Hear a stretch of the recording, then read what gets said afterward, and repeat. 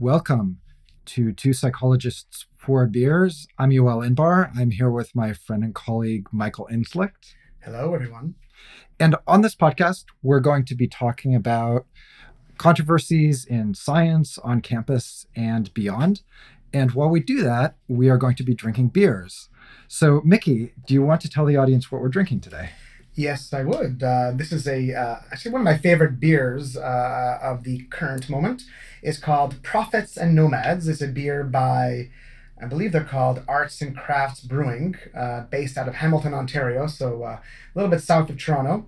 And this is a Gose or Gose, I'm not exactly sure how it's pronounced. It's a sour beer, a variety that I'm particularly fond of. And I think I've gotten many faculty members at the University of Toronto in the social personality area to get into it as well. So this is one of my favorites. What do you think, Yoel? It's pronounced Gose. Okay. Gose. There you go. There you go. It's very tasty. Mm-hmm. Yeah. It's got, what does it say here? It's got pink Himalayan salt and coriander. Wow. And I just taste the tartness. I don't taste the coriander. Me neither. All right. Well, cheers. Cheers. We need to do a couple of house cleaning. Oh, I already forgot. Go on. So I think the first thing is, so if you like the music from the intro, that was my brother-in-law, Joshua Ball, who composed that for us. And he was gracious enough to do that for us. And we're thankful. So give him a little plug there. And the other thing is, I think we owe our audience an explanation. Like, why the hell are, Yoel and Mickey, why are we doing a podcast? I know we like to hear ourselves talk. Yes, that's true. But why are we doing this? Well, I think that we have interesting things to say about controversies in science on campus and beyond. Now, I feel like I just restated that we like to hear ourselves talk. That's right. Do we have a better reason than that? Well, I mean, maybe this is not a completely legitimate reason, but so I like podcasts. I listen to podcasts a lot. So I commute into the Scarborough campus where both of us work. And it used to be really painful until I started listening to podcasts, and I find it really enjoyable now. And more, there are psychologists who are kind of getting into this podcasting world. So I listen to The Black Goat all the time. I think you're a fan as well. Same. I don't listen to it very often, but I know a lot of people like Very Bad Wizards. You're a regular guest there. You're practically a third host, I think. Well, Fourth host after Paul Bloom. Paul Bloom would disagree, I was going to say. Right. But there are a bunch out there, and to me at least, it just sounds like these guys and just having lots of fun. I want to kind of join in on the action, and I think we have a slightly different take. Well, number one, we're drinking beer, but also I think we'll be discussing maybe some politics, some current events, whether it be kind of broad current events or kind of more local to psychology and academia, and getting our own take on things. That's right. So we'd like to do things that are like a little more topical, a little more events driven than some of the podcasts that we're both fans of. And we think we have something to add there. Yeah. And why are we drinking beers? I think just we like drinking beers. Also, we might get drunk and say something dumb. Yes, that's my fear, but also perhaps a goal. it's the dream, Mickey. Yes, and 4 beers. I mean, that's I think reasonable. 2 beers, so we'll get maybe 2 beers per person. Yeah, maybe occasionally we'll have a little more. All right, so our topic for today is free speech being threatened on campus. That's an interesting question, a topical one, because there seems to be some debate around it.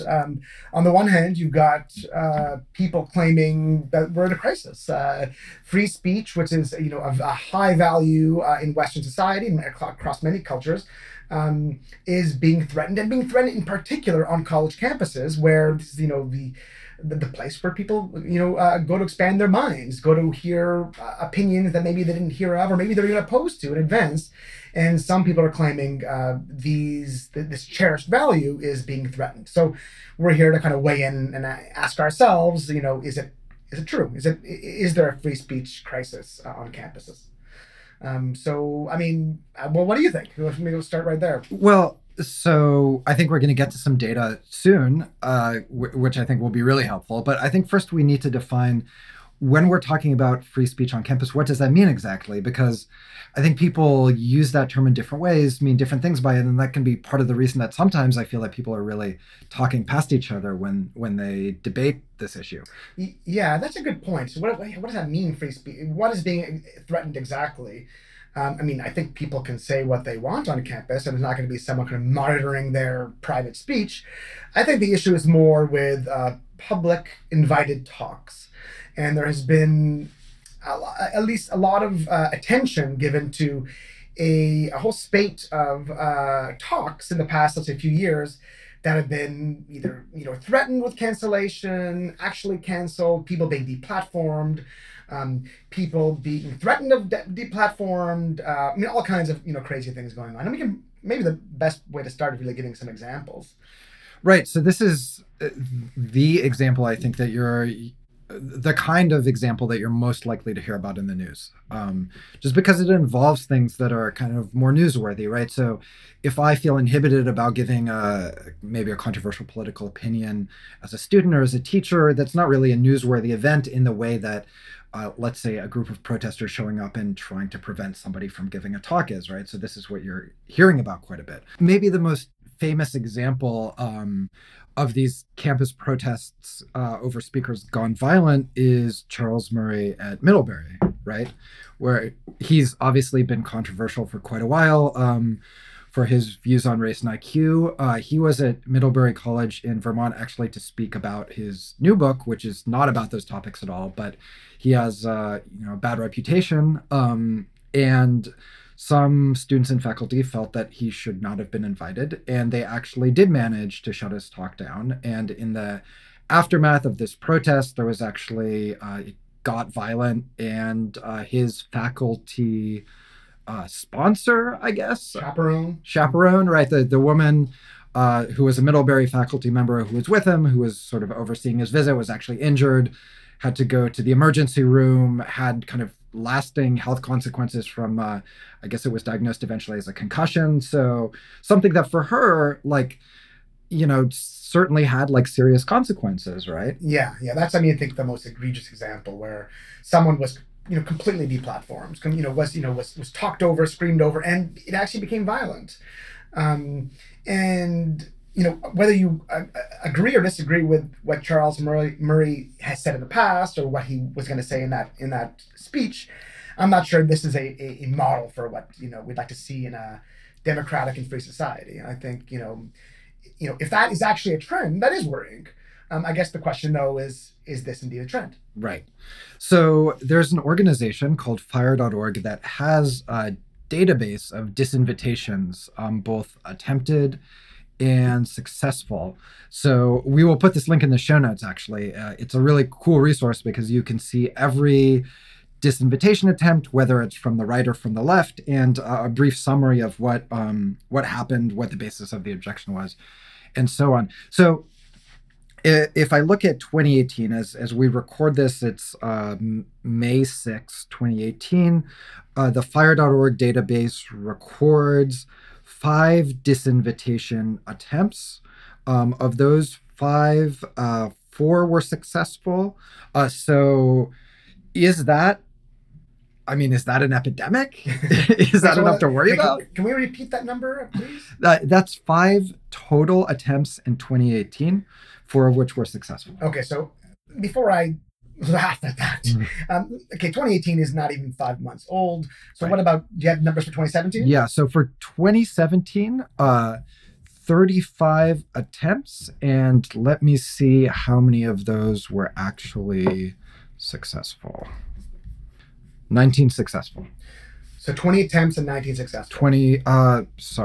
19 successes out of 35 attempts. 35 attempts. I think probably the more important number is the 35, right? That there are 35 groups of people who would think it's a wise thing to shut or disinvite a speaker down. To me, this is, what's the base rate? How many speeches, how many talks are there at all the universities and colleges in the United States? Thousands? Yeah, so there's, I think, 4,000 or 5,000 colleges and universities in the U.S. Let's say conservatively that on average they host 10 speakers per year. At least, I mean, At least, right? So that's a low number. Yeah, very low number. Yeah. And then so okay, so we have 4,000, 10. So 40 and 40, between 40 and 50,000. I was going to say 400. My math is really bad. You've only had half a beer. That's right. So I mean that's that's a blip. That's not much. That's not a lot. And so to me that's not. I'm not too worried about it. I mean. And then I guess when I hear that number, I can't help but be a little bit angry, to be honest with you, because I would have assumed that number is so much higher than that. I mean, the amount of ink that has been spilled on free speech crisis, in the U.S., you would think there's a lot of them. I mean, there have been op-eds written in the New York Times by powerful columnists. There are powerful speakers. So, recently, this would be, I guess, one of the five. I guess it would be four, in 2018. So Christina Hoff Sommers, the so-called factual feminist, she was supposed to give a talk at Lewis and Clark Law School. I believe it was a month or two ago. And she gave maybe a third or a quarter of her talk, and she was shouted down. It looked bad. I mean, someone videotaped this. It looked bad. She was just trying to debate, and and I think what she's trying to say, I understand why people find it objectionable. I find some of it objectionable, but at least hear her out. But the point is that it got so much attention. It got lots of news media. One would think this is like happening all the time, every single week. Or one would at least think that Christina Hoff Sommers, every single talk that she gives is being shouted down. So I follow Christina Hoff Sommers on Twitter, and I've seen her, she posts her schedule of talks, and I've only heard of one actually being shouted out, at least in the past few months. Maybe there have been more previously, or maybe I'm not fully paying attention, but there were at least a handful, and there's one that where she was shouted down. Yeah. So she's actually not on this list, which raises the interesting question of how you code this stuff, right? Right. So these are disinvitations. She wasn't disinvited. They just made it really hard for her to give her talk, right? So you might say well, this is an undercount. You're not counting things that are happening that are bad. It's possible. So that makes it more interesting. So this is if it's just purely is there a database out there for quote unquote deplatformed Not speakers? That I know of. So that makes it a bit harder to judge. I mean, how many of those are going on? We don't know. Yeah, but even so, I think it's a point worth thinking about. Is it the case that we're talking about a handful of unrepresentative incidents that are widely reported, and that we make our judgment about how common this is based on availability? Like, we can think of these incidents, and therefore it seems much more common. That's right. And I wonder if also it's the case that there are a handful, maybe two handful of let's say, trigger or controversial speakers. There's a handful of these people who, for whatever reason, whenever they speak, they're people mobilize. So Jordan Peterson would be one of them. Christina Hoff Sommers would be one of them. Charles Murray, clearly. Yeah. Ben Shapiro. Milo doesn't speak anymore because he's been disgraced, as he should be. But he would be, I guess, would have been on that list a year or two ago. Yeah. So maybe we just hear about those people, and we're not hearing about all the other, let's say, maybe mildly conservative people, or mildly controversial. Maybe there's a Freudian slip there. Who they don't get harassed, they don't get deplatformed or anything. So it's really just a few people, maybe. Yeah. What I would love to know is what's the base rate of politically, in some way, controversial speakers, right? Because when we came up with that number of how many speakers do you think that all universities in the U.S. host per year, that includes everybody. And most of those talks are not going to be in any way political, right? Or they're going to be, politically agreeable to most people on campus.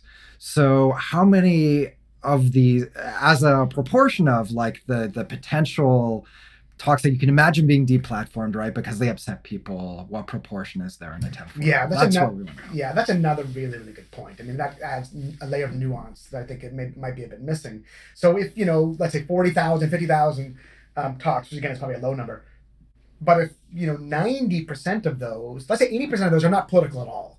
They're boring chemistry talk. They're boring. Sorry, chemists. Not boring at all. Exciting, but they're just not. It's not a topic that's going to get people riled up politically. Right. And that's the vast majority, I suspect. And then if you look at those topics where maybe there is some sort of political bent, it's going to be probably liberal. It's going to be and therefore non-controversial, because at least in many disciplines, most of the faculty are liberal. In fact, they lean left a little bit or a lot. So they're not controversial by dint of the fact that the professors and students agree with them. Right. So they're not going to be shouted down. Right. So what percentage of actual conservative talks are out there, and what percentage of those are controversial? Yeah. So that would be, I guess, the more fine-grained analysis. Yeah. And then one more thing I'd like to know, just looking at these numbers. So 2017, you had 35 disinvitation attempts. That would work out to roughly like 3 a month, right? Whereas here in all of 2018, we're looking at 5 total. Now, small samples, obviously. Right. But I have to wonder whether this was like 2017, the first year that Trump was in office, is maybe unusual. That's right. So it could be a blip. And I suppose, Yoel, you're full of wisdom here. It also might, help us add context to some other numbers that we'll talk about in a little bit, where people are talking about trends in attitudes. Well, are we going to count, trends, attitudes starting in 2016, 2017, which I think both those years were widely considered kind of strange, odd. I remember 2016, before 2017, 2016 was the worst year ever. Yep. And that's because all these rock stars were dying, I think. David Bowie, Prince, I believe a number of others I'm forgetting now. Leonard Cohen. So and it was also the year that Trump got elected. So we've lived through. If you're a certain, if you're a liberal, we've lived through a couple of maybe heavy years. It was tumultuous. Sure. Yeah, that's right. Yeah. So maybe this is actually a good point at which to segue from speaker disinvitations or deplatforming, which are certainly that's one kind of way in which you could argue that free speech on campus is being threatened, to some other ways that you might argue that free speech on campus is being threatened. So one other way is that perhaps conservative, more or even just non-liberal students and faculty don't feel like they can express their views, like that there's a campus on climate where there's certain things that are kind of in the ideological mainstream in the country more broadly that are just not okay to say, right? Where you would experience really serious consequences for arguing for those views. Right. So what kind of evidence do we have on that question? Well, the Heterodox Academy has compiled some evidence together. So the Heterodox Academy is an organization spearheaded by Jonathan Haidt. Maybe there's someone else who co-founded it with him, but he's the main one that I know of, at least. And the organization here it's trying to promote what they call viewpoint diversity. And the idea here is, given the overwhelming percentage of faculty that are liberal, can we highlight people who have alternative views, different views, and who might be liberal themselves, but also, are accepting and open to other views and to listening to other views. So they compiled some interesting data that I think bears on this question, and it's worth digging into it. Also, maybe just to kind of make it clear, Yoel and I are both members of the Heterodox Academy. I think given our last names, we might even follow one another, INB, INZ.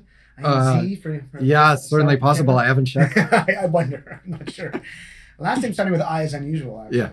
Yeah.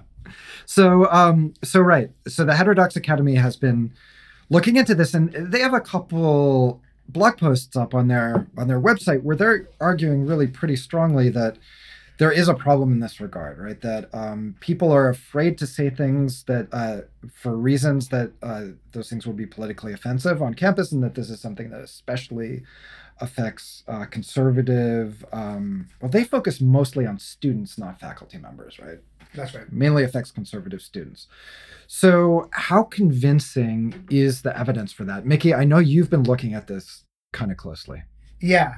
So, I'm interested in this because there's data now here, so we can actually examine some trends. And Yoel, you're gonna have to fact check me on the trends because I don't actually have the data in front of me. But they had students, and was it 3,000 or so students all over the U.S. answer questions about their perceptions of the climate and their ability to speak their mind, their ability to speak freely. So here's one question that students answered. The climate on my campus prevents some people from saying things they believe because others might find them offensive.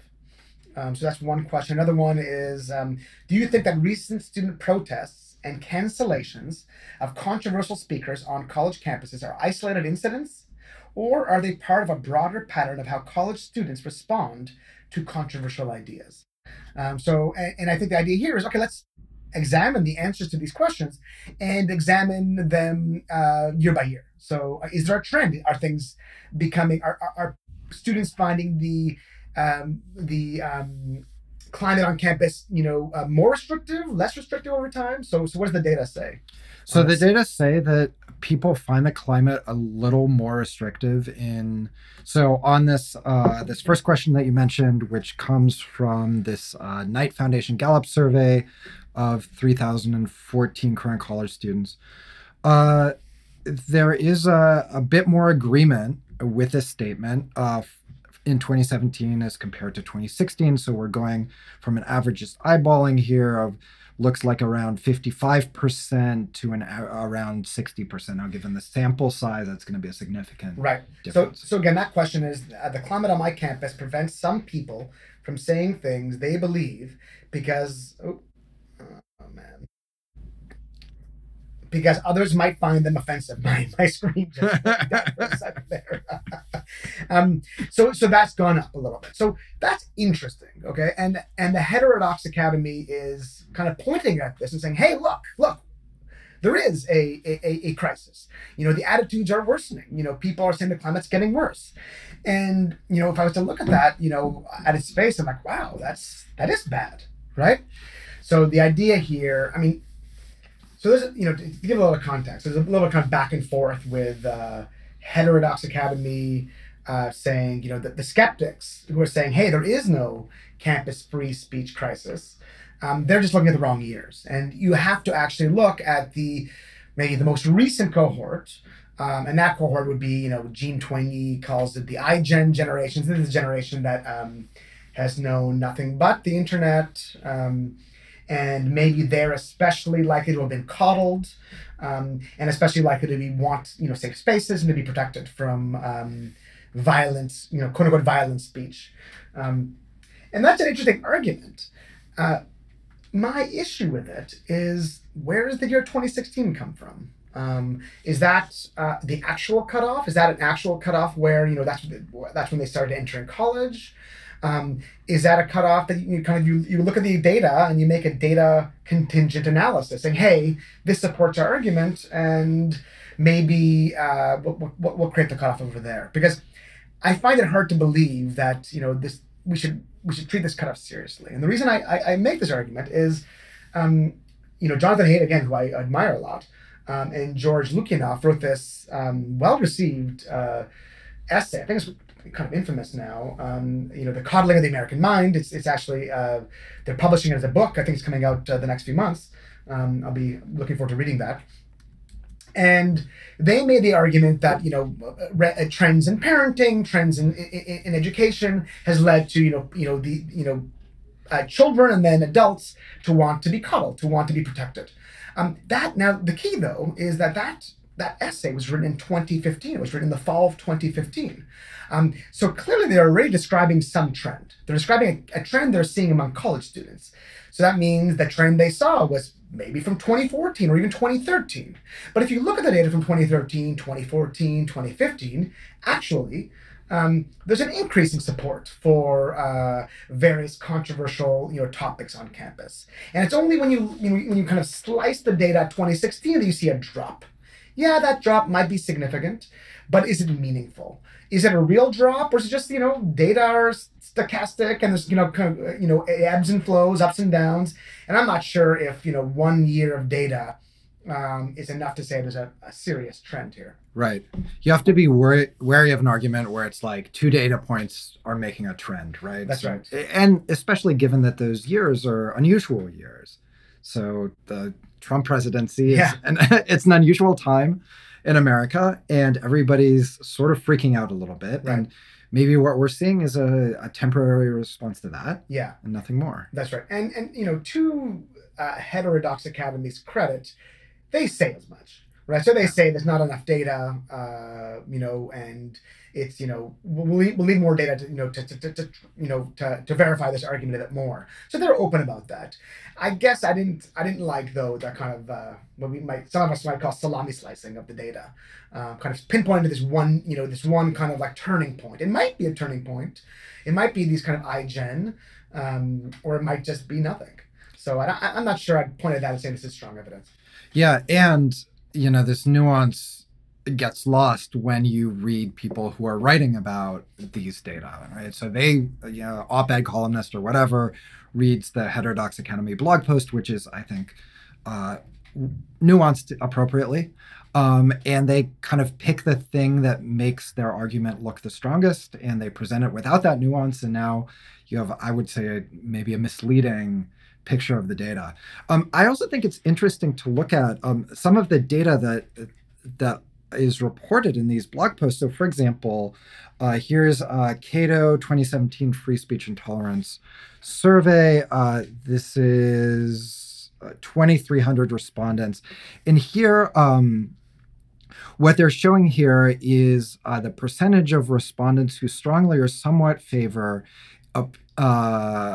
instituting a law that would make it illegal to say offensive or insulting things in public about various groups. And if you break it out by the age category of the respondent, you can see that it looks a little bit like there's a trend such that the youngest age category, 18 to 24, is more in favor of laws that would make it illegal to say offensive or insulting things. But if you look at the targets, so yeah, certainly they're a little bit more in favor of making it illegal to say bad things about immigrants, which is consistent with this left-wing story. But they're also more in favor of laws that make it illegal to say insulting things about white people or about military service members, right? So I don't think that Heterodox Academy makes this claim, but I think you often hear this in the context of it's the left that's getting, right?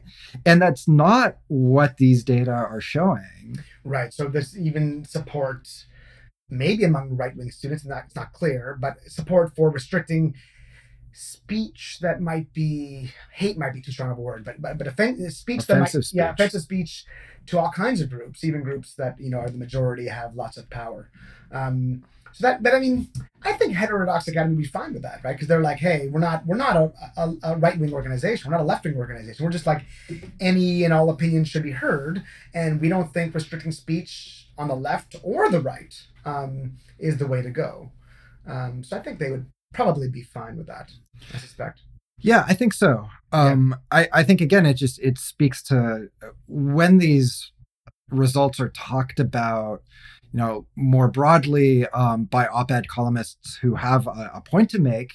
I think there's a distortion that happens where now all of a sudden this is about the intolerant left. Yeah, then you make a good point there. So it's often right-wing or slightly more conservative columnists who are making this point. It's not actually. I've seen a few left-wing columnists weigh in, and they're saying, "Hey, there's not much to this. This is an old story."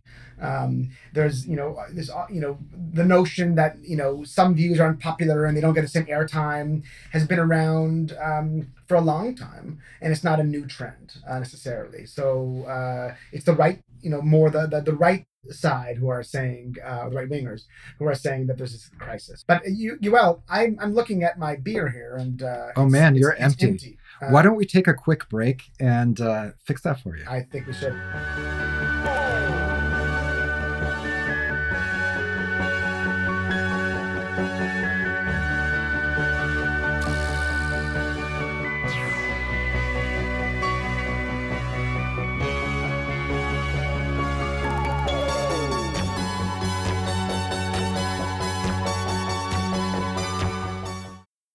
Mickey, do you want to tell the audience what we're drinking now? Yes, so we're still staying with, it wasn't called Arts and Crafts, with Collective Arts. Sorry, Collective Arts, from, again, Hamilton, Ontario. This beer is called Lunch Money, and it's made with the Centennial and German Magnum hops.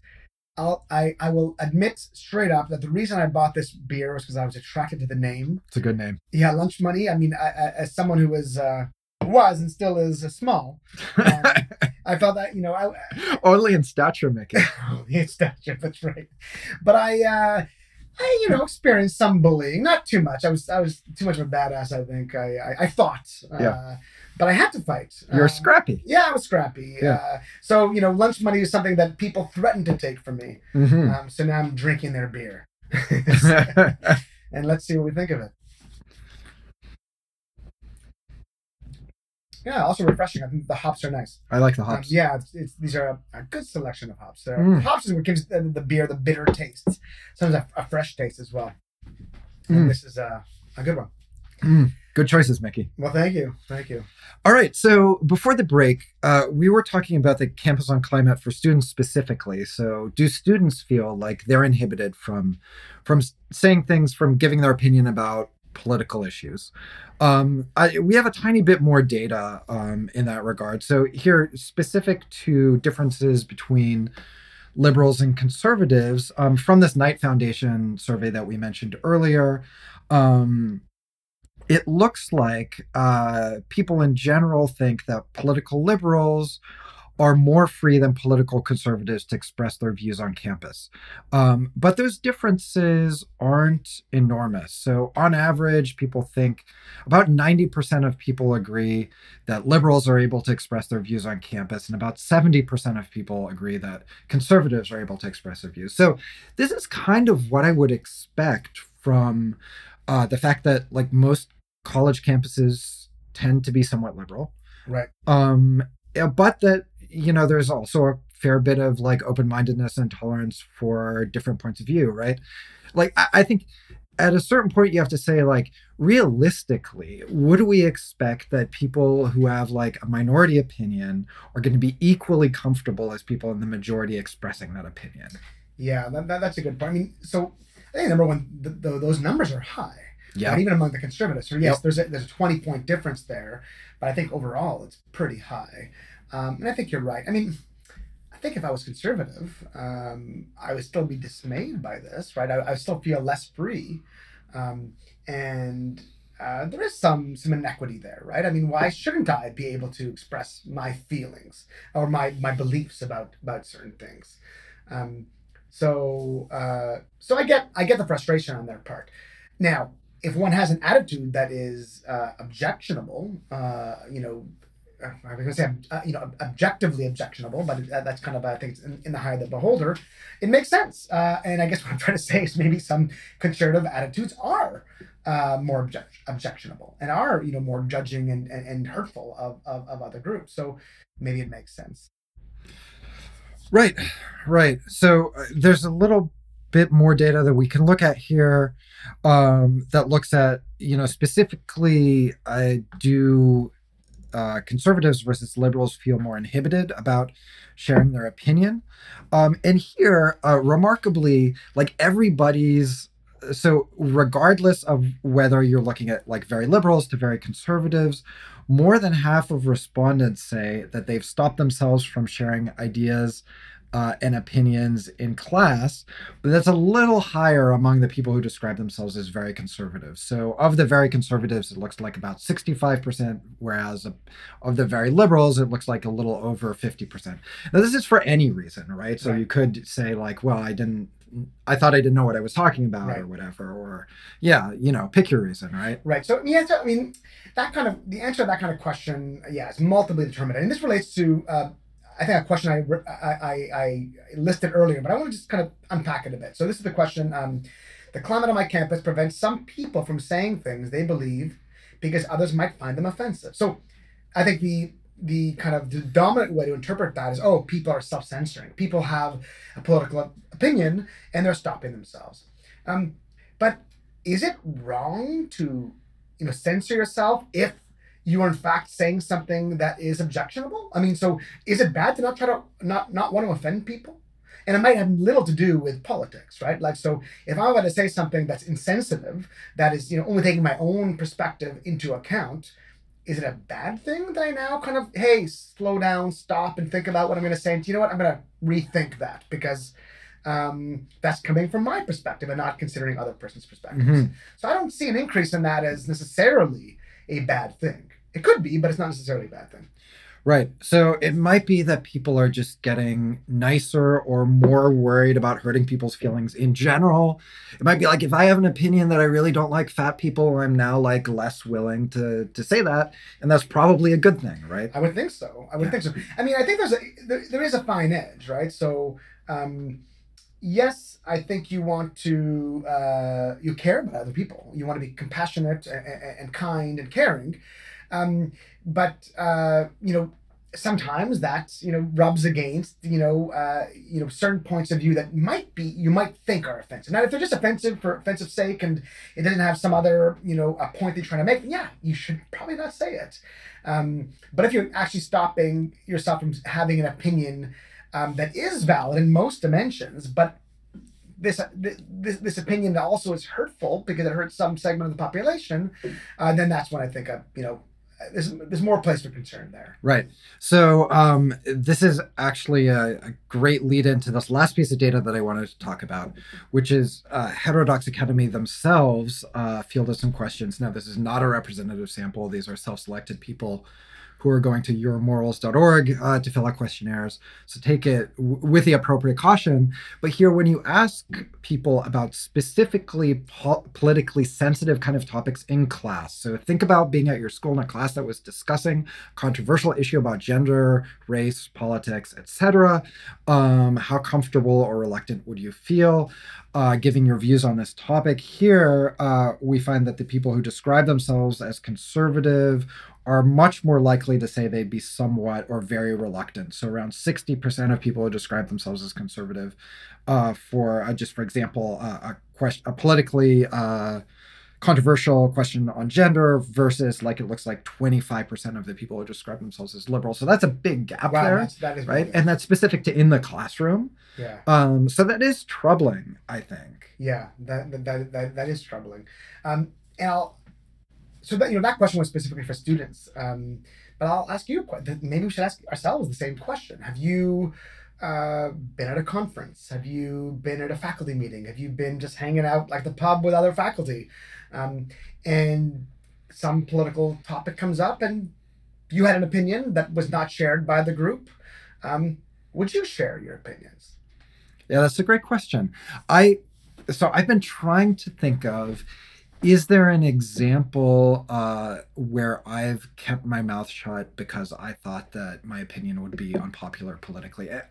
I have a terrible autobiographical memory. I forget everything. So I can't remember an example, but maybe that's just because I forgot it immediately.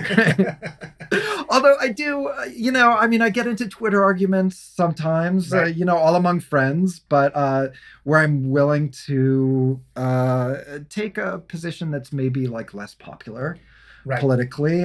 So my good friend Tej Rai and I got in an argument about what was the argument about even? Do you remember? It was about politics. Yeah, it was political. And but I think it was about to what extent conservatives versus liberals.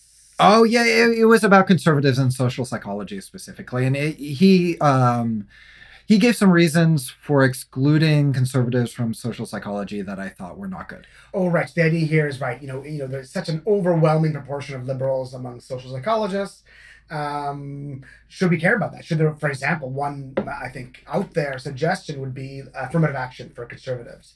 And I think Tage's perspective is that, no, that would be ludicrous because there might be some conflation between, I think, ability, skill, intelligence, and attitudes. Maybe I don't want to misrepresent him too much here. I think that's a fair summary. Yeah. So, that's saying, those aren't good arguments, and here's the reasons. That's not the most controversial thing you can imagine arguing for on the internet, right? It's not like I was arguing about, gender differences in STEM or like race and IQ or whatever. Right. Maybe I'm just lucky to not have strong opinions about things that are like super politically controversial. Like I just don't care about race and IQ that much. Yeah, that's an issue. I know it's kind of cropped up in the past, about a year ago and then about again a month ago. because there were a couple of columns written in the New York Times, and there was like a back and forth with Sam Harris and Ezra Klein. That's an issue I think is interesting, but also I'm not particularly interested in that topic. I'm not even sure it's a question worth asking. But the question of STEM and gender or sex is actually a little bit closer to my heart.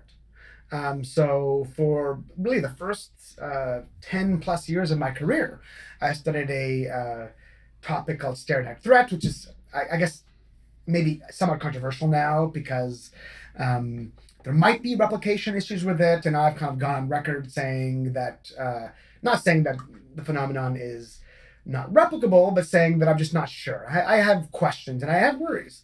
But regardless of that, the topic, that topic suggests that, one of the reasons there's an underrepresentation of women in STEM is because of social pressures, environmental pressures that occur in the moment. So maybe the best word is situational pressure, something that happens in the test taking situation or in the classroom situation where stereotypes become active and people kind of freeze up as a result of it. So it's something that I've thought about a great deal. And even when I was, let's say, a firmer believer of stereotype threat, I never actually thought that it explained all the variance. I thought, it might explain at best, a small part of the variance. But for me to suggest that and to say, hey, there might be other reasons, including, and this is where one could get into trouble, there might be some biological reasons that there are these differences. Now, I'm not saying I necessarily believe this, but is it bad to entertain that? Is it bad to say that there might be these differences? And I think it is. I mean, even me saying this now, I'm nervous even stating it now. And I think that kind of opinion it's hard to express in an academic context because there is a correct answer. There's a certain answer that is acceptable, and there are other answers that are not acceptable. And here's a case where I think there is some self-censoring going on. And I'm not sure that's great for science. I'm not sure it's great for students. I'm not sure it's great for faculty. Mm-hmm. So do you think that's the case, like in these specific areas that touch on these politically or socially sensitive topics? Like, I can imagine that, for example, people who are drawn to work on those topics might feel especially strongly that these are problems that really urgently need to be addressed. And therefore, they're the sorts of people who would be maybe most upset or offended by you arguing that there's other explanations that don't have to do with discrimination. Right. Yeah, I mean, I think you're absolutely correct. I mean, even my own story, why did I start studying stereotype threat or stigma? And that is, based on my own personal history, based on my, so I'm Jewish, and I went to Jewish, day school and high school, and, and learned a lot about Jewish history, which is a history of, stigmatization and victimization. And I kind of was baked into me that, these kinds of group-based judgments and treatments of different groups based just on the fact that they're different groups is, it leads to really, really bad things. So I was drawn to the study of stigma because of it, and I wanted to understand it. And yeah, I'll be lying if I didn't say I had a preferred answer, that I had a for explanation. And I don't think it's good for science. I mean, this might be getting us to a different topic a little bit, but for someone to express this opinion can get them fired. Right. So Larry Summers, who was, this is a number of years, it was like 10 plus years ago, president of Harvard. He then went on to be, I think, in the Obama's cabinet, I think, right? Yeah. But he was the president of Harvard at the time. He gave some infamous speech where he stated that there might be some differences between men and women that are biologically determined that might contribute to some of these STEM differences. And again, I'm not saying I believe this, but he stated this. And I cannot tell you how many times Larry Summers was invoked in the introductions of papers as like, this is the wrong way of thinking. Right. I wrote this, in fact, probably more than one paper. And this is an opinion that's just not allowed. So yeah, I wouldn't necessarily express this opinion. And again, I don't want to say that I believe this, but I think if someone did, I think they can state it. and they should be able to defend their argument and state why they believe what they believe. And I don't think they should be labeled as a sexist, as a racist, as as someone who should be deplatformed. But if that's happening, and I think there might be a little bit of this, it's bad for I think for the campus climate. It's also bad for science, right? It's bad for kind of ferreting out truth.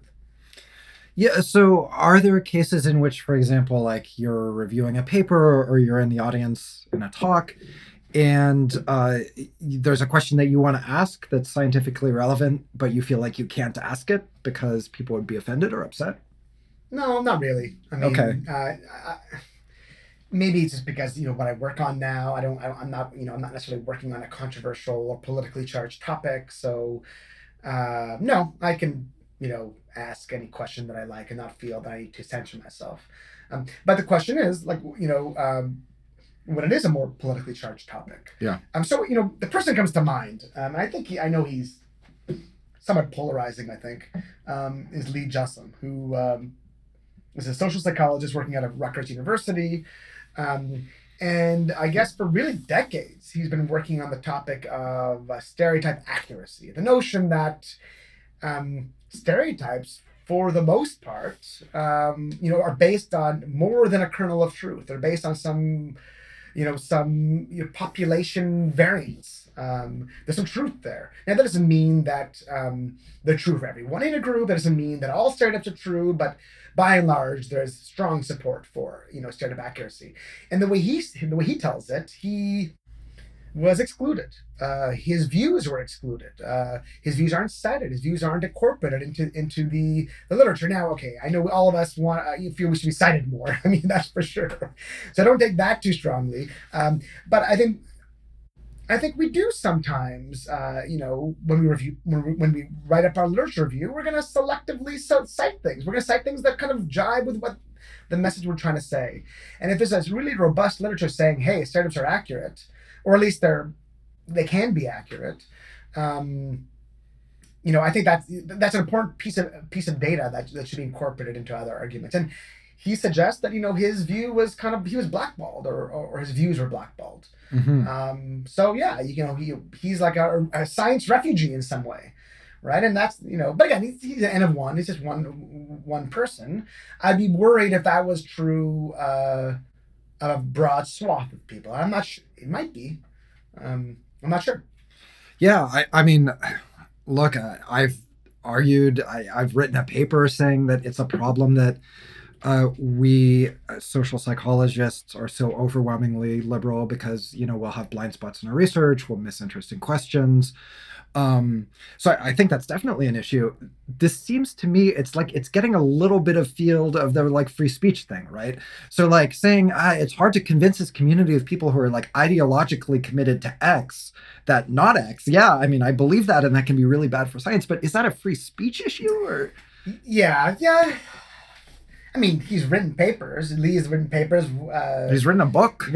I mean, yeah. So I suppose no. He's not being censored. He's just people don't pay as much attention to that point of view as he believes that they should. Okay, so I think what you're saying is this is a separate issue. So this is bad for science, but it's not necessarily a free speech. I don't think it's a free speech issue. Right, because he's been saying this. He's got a job, well-paying job. I imagine. At least. Sorry, Lee. Yeah. No, I don't know. Yeah, maybe that's not. But okay, but Lee is unusual. Okay, and I'll say why he's unusual. Lee's unusual because he speaks his mind. Okay? He actually does speak his mind. But now let's say you have someone who has the same views as Lee, but is scared that his views will not be acceptable, and as a result he'll have a harder time publishing, or she will have a harder time publishing, pre-tenure, for example, and therefore, changes, what they study, and doesn't ask the questions, legitimate questions that could be asked. I mean, I could imagine that.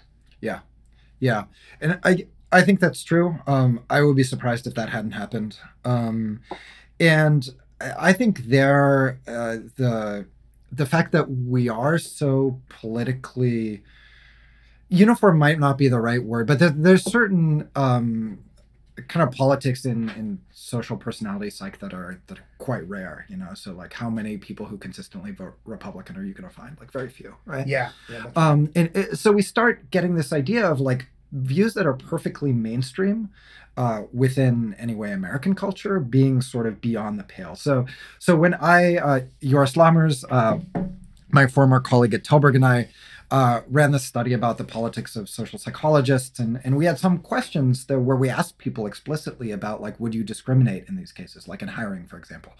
And we also allowed people to write comments, and those comments were really interesting. So one person wrote something along the lines of, I would never want somebody as a colleague who opposed a woman's right to choose. And that, like it or not, is a view that's held by about half of Americans, right? Describe themselves as pro-life. So you are saying that you would be unwilling to work with half of America. Right. I think that is crazy. And that's sort of like dogmatism. You get that when you're in sort of an echo chamber where everybody agrees with you. And that, I think that does, I kind of, it motivates some of these kind of deplatforming and disinvitation type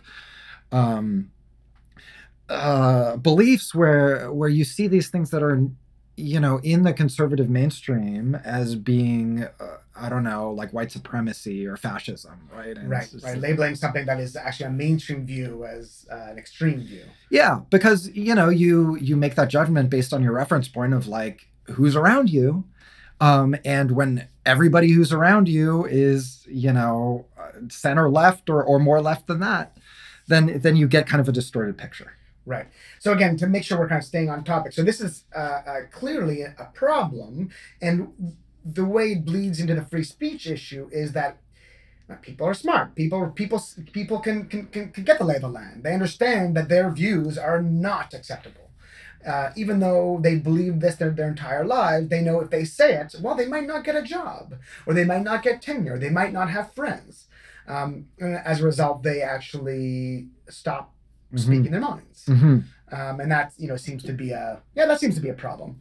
Right. So the one last thing that I wanted to talk about is, so we've been sort of talking about views that I think we both agree are acceptable to express, even if we personally disagree with them. But then I think there is a question of like, do you draw the line anywhere? So as a university, are there some views that are so reprehensible or so far outside the mainstream that we're justified in saying we're not going to host a speaker who's expressing those views? Yeah. Like, where do you draw that line? Yeah. So I mean, I'm Canadian, and in Canada we actually have hate speech laws. So there is a line that is drawn somewhere. I know this is, I think, anathema to many Americans where free speech is a very, very high value, sacred value. And I think it's also that sacred value here in Canada. But again, we do draw this line. Now, the line is, I think, a very, very, the bar is very, very high for what we would define as hate speech. And I believe in Canadian law, hate speech is limited to speech that is, in essence, condoning genocide, condoning killing, violence, and not just necessarily one person or two people, but like masses of people. So that would be considered illegal, and in fact, people have sat in prison for espousing these views. And not many, mind you, is because the bar is so high. Most of the speech that I think most people would find objectionable would not be considered hate. But when it does cross that line, occasionally you get people sitting in jail. So if I were to say something like, we're never going to have world peace until we do something about the Jewish problem, does that count as hate speech by that standard or no? Okay, so you're pointing at a group of people who you think are causing problems, but you're not necessarily, you're implying violence, but you're not necessarily inciting it. So I do not think, I'm not a legal scholar by any means, but I do not think that would cross the line. I think it would have to be, an explicit endorsement of violence. So if you said we need to kill all the Jews, I think that's a different story. And then you would be, you could be found guilty of, according to these hate speech laws, and in fact, sit in prison, up to, was it 5 or 10 years? I forget now. And again, I know this is a kind of a really problematic concept for Americans. Because it leaves us in this really, really thorny problem, a difficult problem. Like, how do you define what hate is? And who judges what hate is? The way the law is written, I think it's clear, right? I think it's, it's violence, and it's also, they even use the word genocide. And I just don't think that line is crossed very often. So most even hateful speech wouldn't qualify as hate speech. But yeah, you still need a kind of a tribunal to decide what that is. And if you don't trust the judges, I think you'd be worried about that law. Yeah. Well, I don't think that law is all that far from the mainstream of what Americans think. So I think the latest polling that I saw is around half of Americans who think that hate speech is not protected speech. And it's honestly, like what you described is not that far from the American legal standard, where it's a direct incitement to violence is not protected, right? So if I say something expecting that it will incite you to violence and it's in fact likely to do so immediately, then that wouldn't be protected under the First Amendment. Maybe there would be a little bit of a distinction in terms of like something that might be prohibited under the Canadian system, be like, I'm not directly saying kill these specific Jews. I'm just saying we're going to have to kill the Jews eventually, which I think that would be protected in the U.S., right? Right. So, I remember growing up, learning about this, at least for me, as again, growing up in that very Jewish environment, of this case of this school teacher in Saskatchewan. His last name was Keegstra, who was kind of really tested this Canadian law. And he was a Holocaust denier. Now, I don't know. So denying the Holocaust, is that enough to kind of say... I don't see the incitement to violence. Yeah, I don't see it unless he's saying, more of this is needed, I suppose. When it didn't happen, except we have to do more of it. Right, exactly. It didn't happen to begin with, and we need to get rid of it anyways. But he did sit in prison for a number of years. Yeah. For this. So I know it's kind of a sticky issue. Yeah.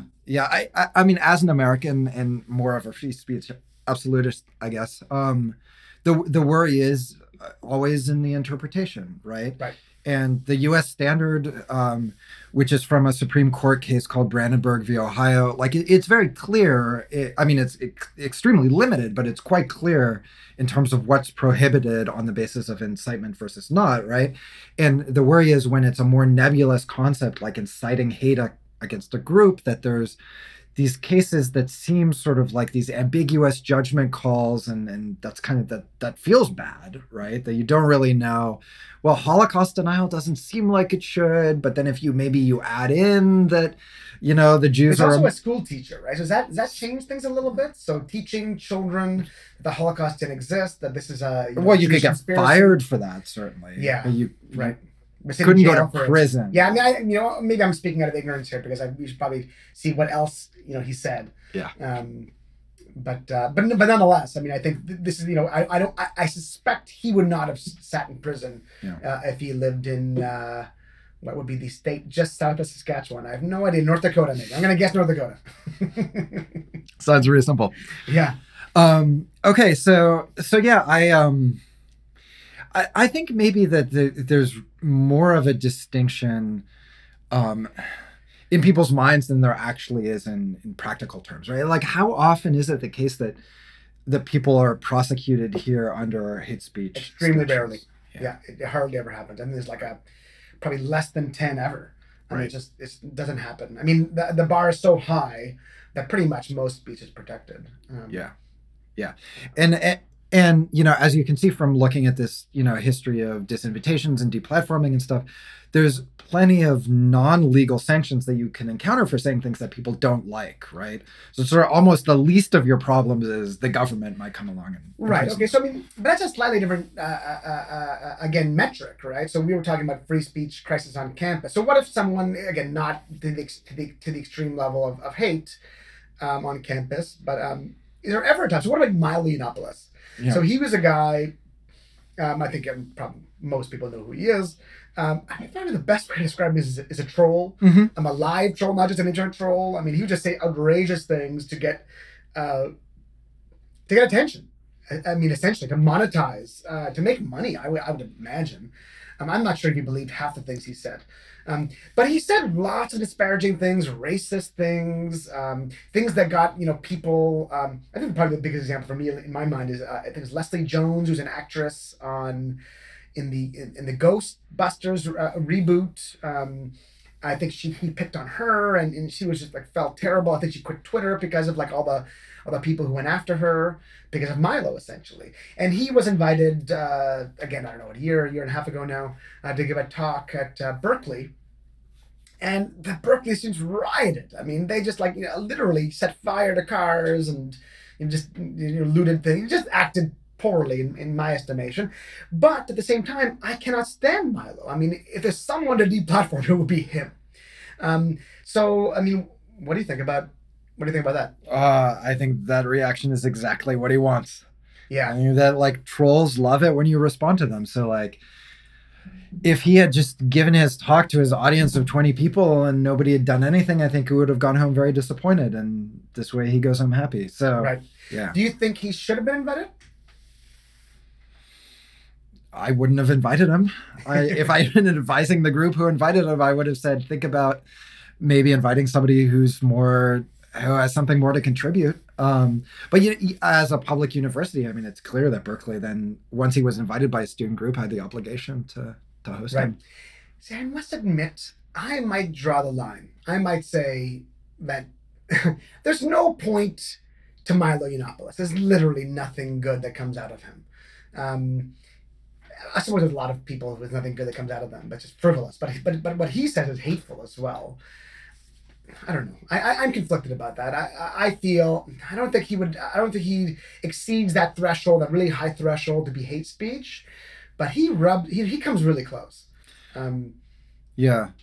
Well, there, as a private school, you have a lot more leeway to say this guy doesn't add anything, right? So, as a public school, your hands are pretty much tied. That if the speaker is invited by a student group, then you don't have a choice but to allow them to speak. Right.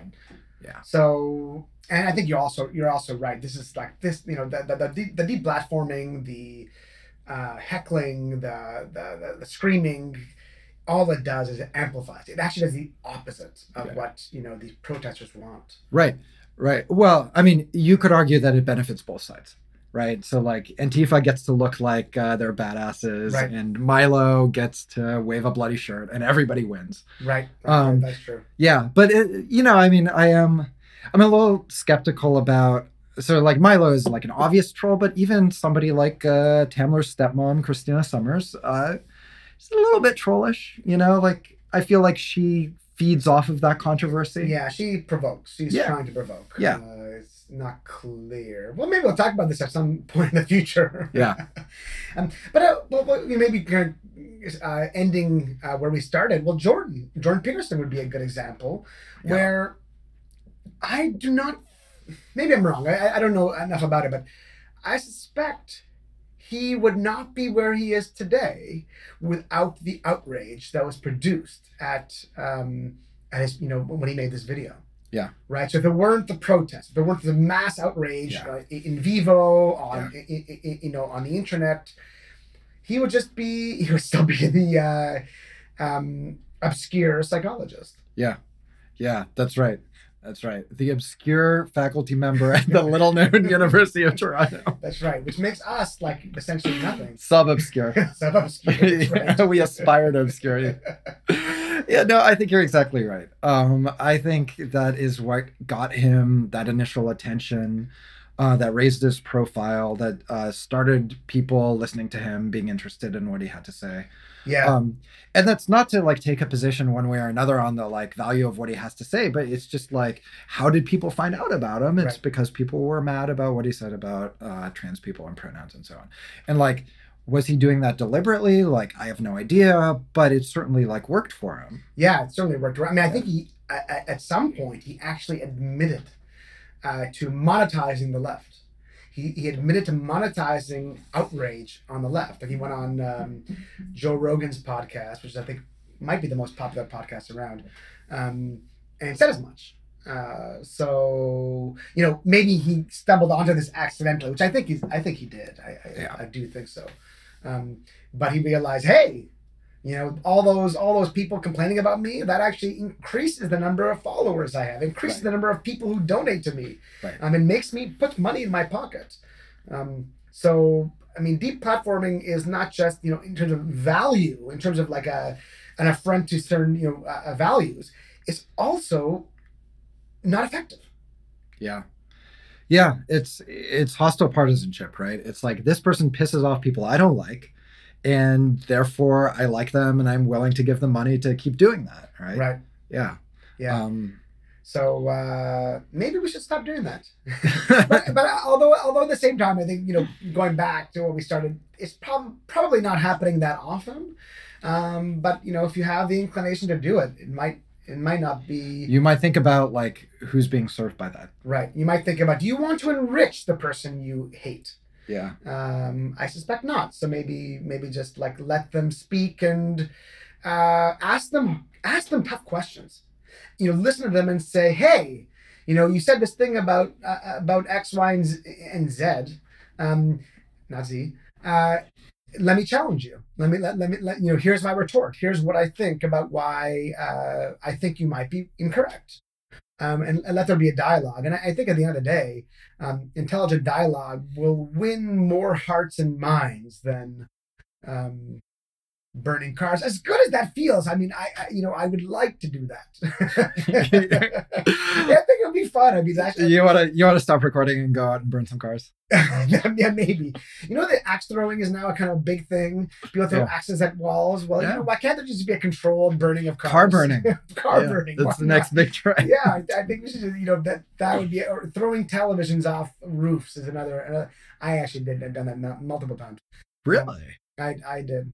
I have yet to throw a single television off a roof.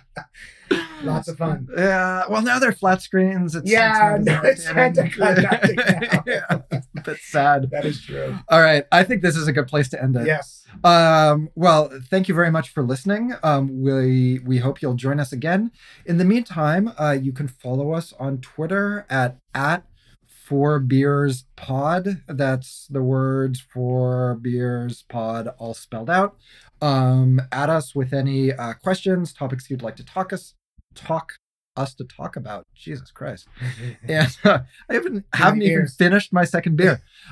Or reactions to this episode. And Mickey, do you have any closing words? Yeah, tell us where we're wrong. Tell us where if you were offended by anything we said, like, let us know. I mean, we're going to tell you why you should not be offended, but we're actually, I think we're very receptive to any listener feedback. Actually, it'd be fun. I mean, I think it would be fun to have some interactive interaction with people who are interested in what we have to say. Yeah, I love to be told when I'm wrong, so go to town. Nothing fires me up more. Yeah. All right, till next time. All right, see ya. Cheers. Bye.